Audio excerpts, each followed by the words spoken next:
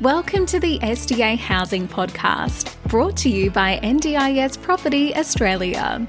Before starting this episode, we need to provide a general disclaimer. Information contained in this podcast is general in nature only. It does not take into account the objectives, financial situation, or needs of any particular person. You need to consider your financial situation and needs before making any decisions based on the information in this podcast. And you should consider seeking independent and professional advice for your personal circumstances. All right, let's begin.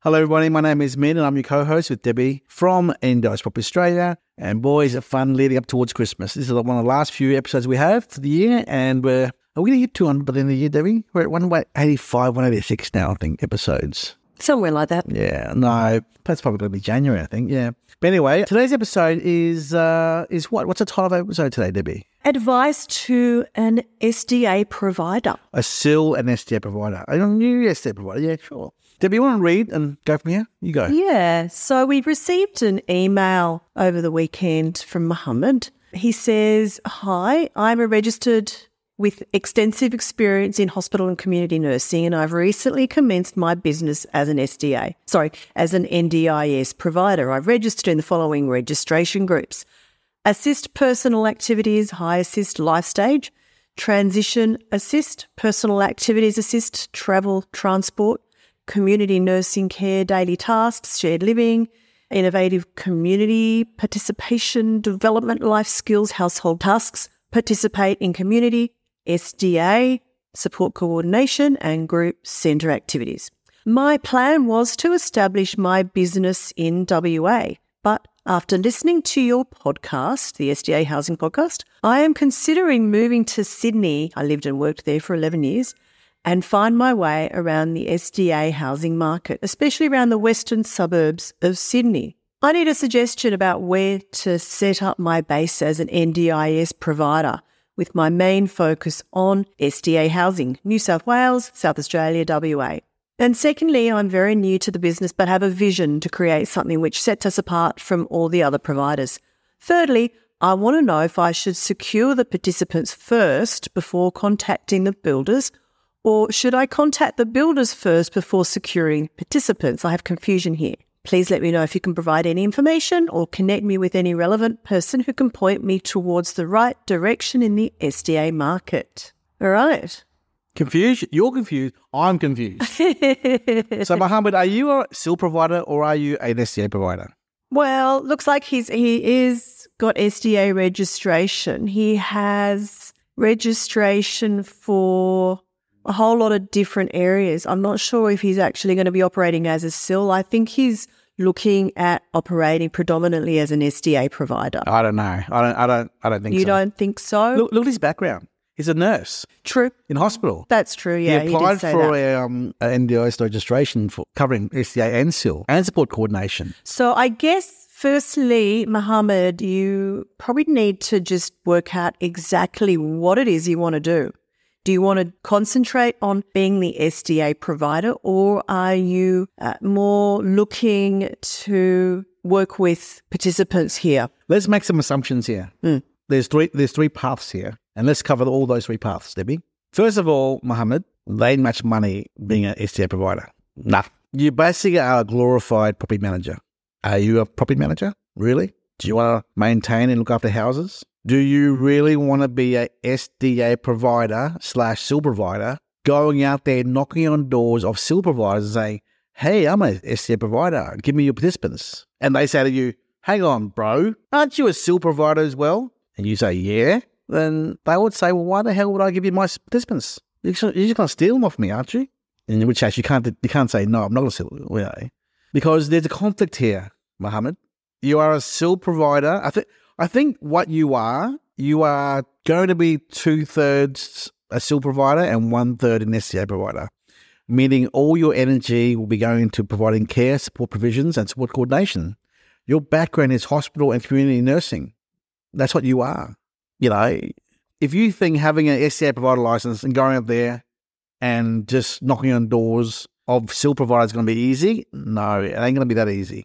We know a lot of SDA providers who are just one-man bands or full-time SDAs, and they struggle. They actually really struggle to be an SDA provider. So I guess the question here, Mohammed, is do you really want to be an SDA provider? If you're looking at developing SDA and you want advice and assistance on how to do it, securing the participants before contacting builders or the other way around. Debbie, first of all, no one can teach you. No, it doesn't really work that way. like we can't give you advice on how to do this, and no one out there is going to help you at all. You are on your own, buddy. I'm sorry to say this, but you got to learn how to be an SDA provider yourself. Right? That's the first bad news for you. Secondly, the Sydney market is hard to crack. Debbie, you've done a recent podcast on SDA Unlocked about Sydney. Like, there's not much stock, is there, in Sydney, Debbie? No, there's very little new build because it's just not been up until recently at all financially viable to do so.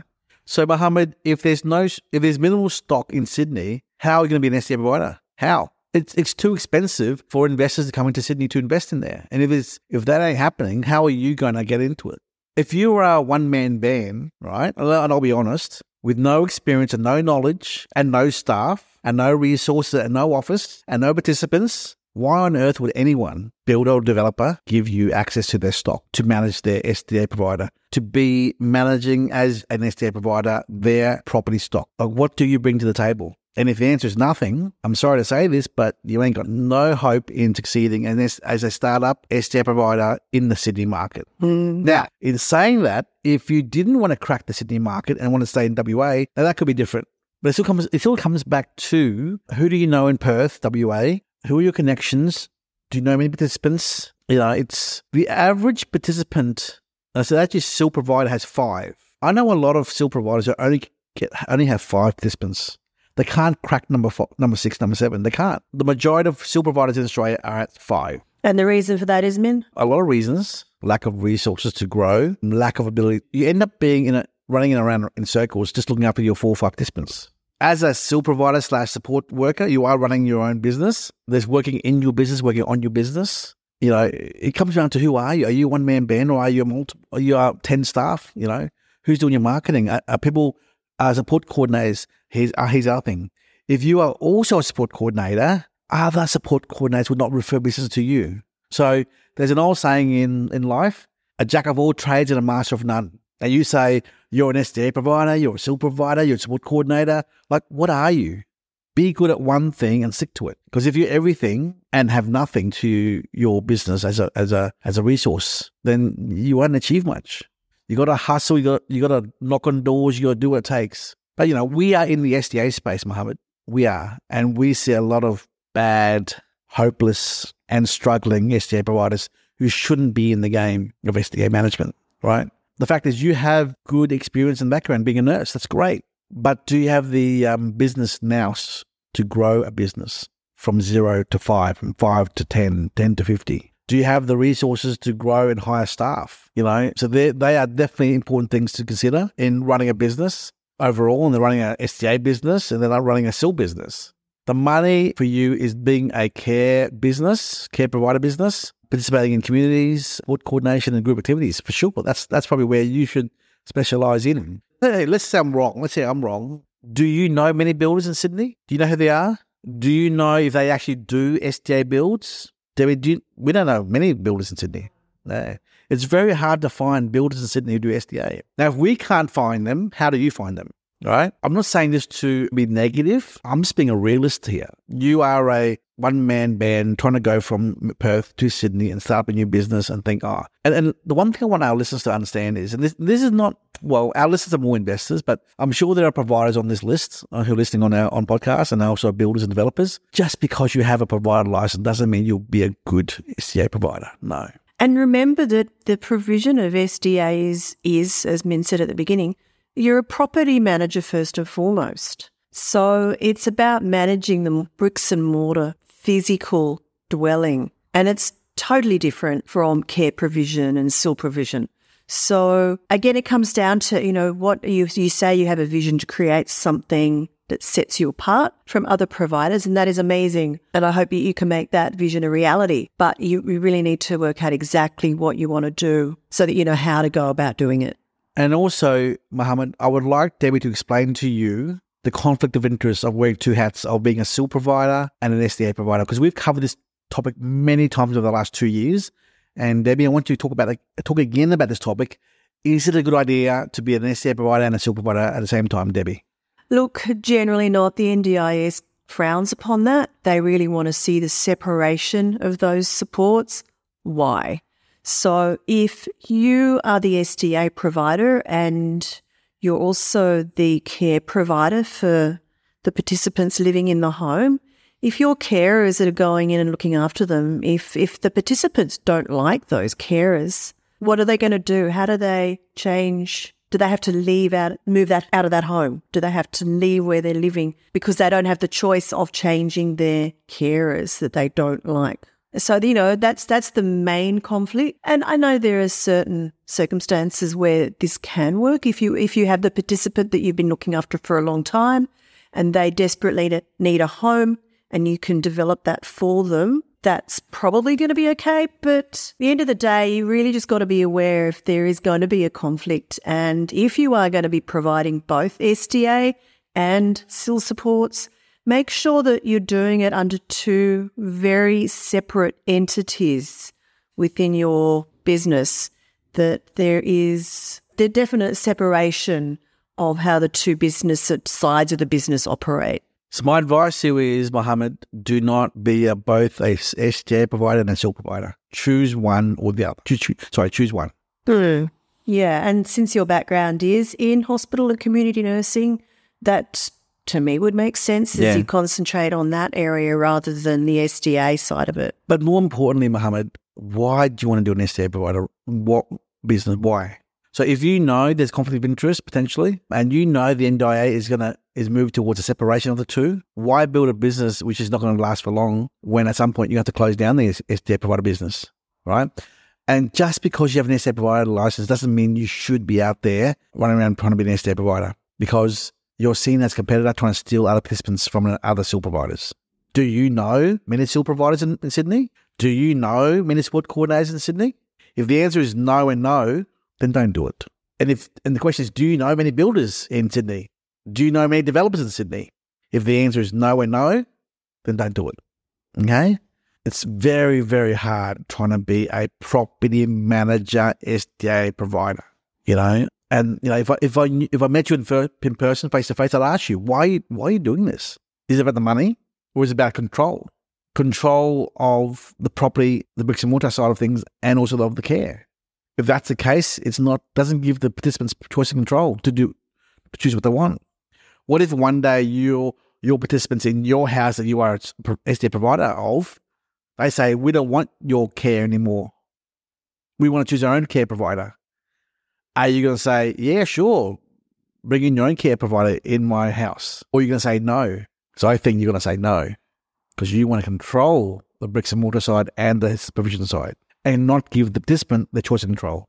And if that's the case, you're not doing the right thing under the code of conduct of the NDIA, which means there's a breach or a conflict of interest here.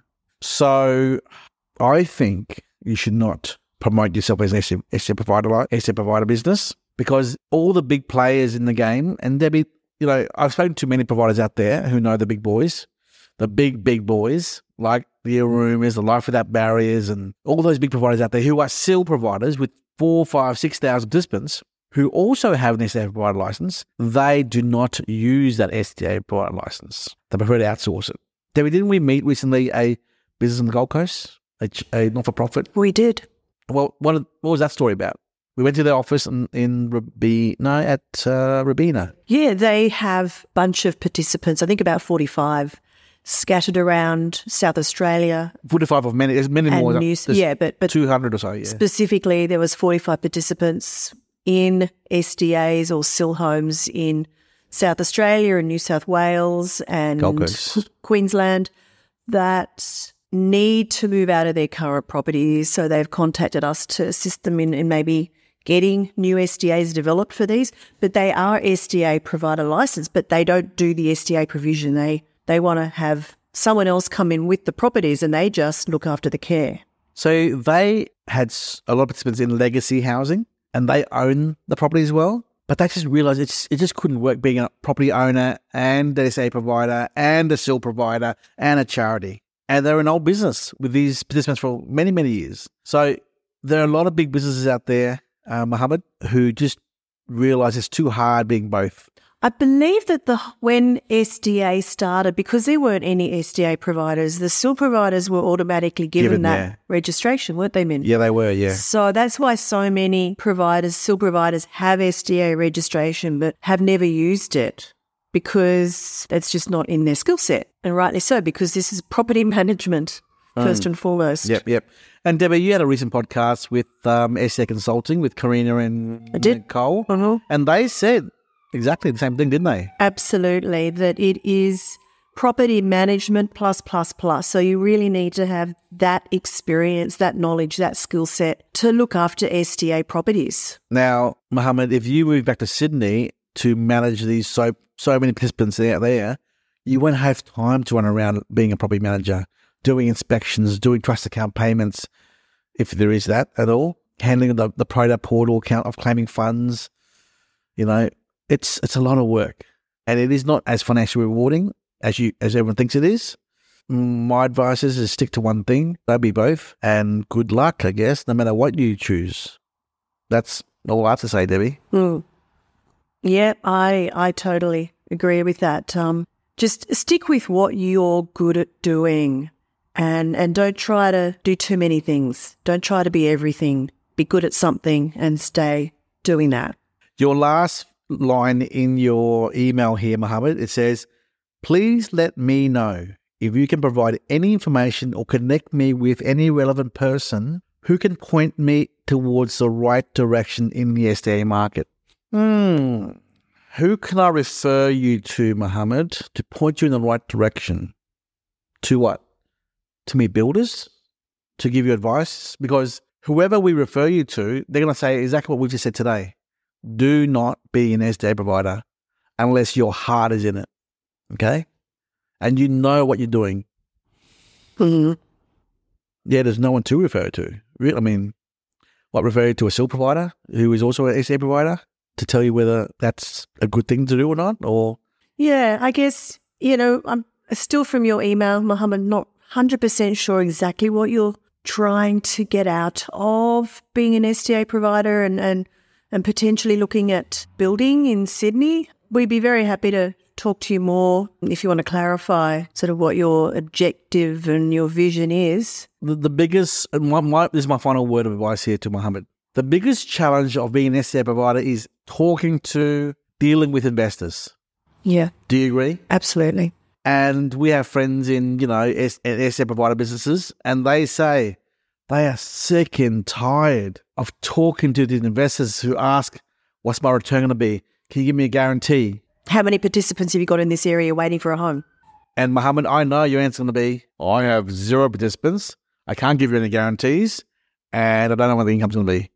Because it takes 12 months to 24 months to build an SDA. So what are you going to do for the next 2 years waiting for these properties to be built? Earn no money being an SDA provider? You're going to work as a SIL provider, providing care, support. You're trying to get networking a business out there. And as a result, you're going to be a very poorly run SDA provider business. Now, I could be wrong here, and you have $500,000 in the bank, and you're going to hire 10 staff tomorrow and do everything for you in Sydney. But you still got to wait for things to be built and prove to others why they should give you the built houses or apartments to you be the SDA provider. And if you have no experience and no resources, they're not going to work with you, Mohammed. Unless you're a good networker and you're a good marketer and you have the resources, don't go there. In fact, would we be ourselves, Debbie? Do we want to be an SDA provider ourselves? Why not? Where do I start? For those same reasons, I guess. Be good at one thing and not everything. You can't be a master of everything. Don't be a jack of all trades. Don't do that. Yeah. Anyway, I hope our listeners got a different feel for our viewpoint about this kind of advice for a provider. And this is probably our first time we've actually done a bit of advice to a provider. And, there's only so much we can talk about with investing and all that kind of stuff and data and research. But this gives us a bit of a different exposure to other provider businesses out there who are also thinking about being a provider in the SDA side of things. We've done enough. We had a podcast about 7 months ago with Dan Ackfield from Everhomes, and it was about the separation of services, of duties. So Mohammed, please refer to that podcast with Everhomes that we did about 6 months ago, and go from there. Anyway, that's all we have to say for this awesome topic, Debbie. Yep, absolutely. And look, we're always learning and we're always talking to different providers with different takes on things. So, yeah, Mohammed, any clarification you want, any questions, please let us know. But I hope that you got a little bit out of this episode and a bit more understanding of really what goes on in the background when it comes to provision of different types of supports to NDIS participants in the SDA space. Cool. Thank you very much, Debbie. Bye-bye. Okay, bye.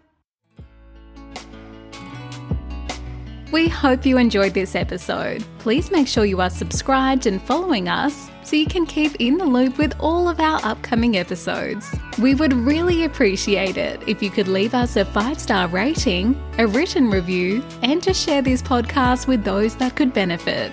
Until next time, catch you on the next episode.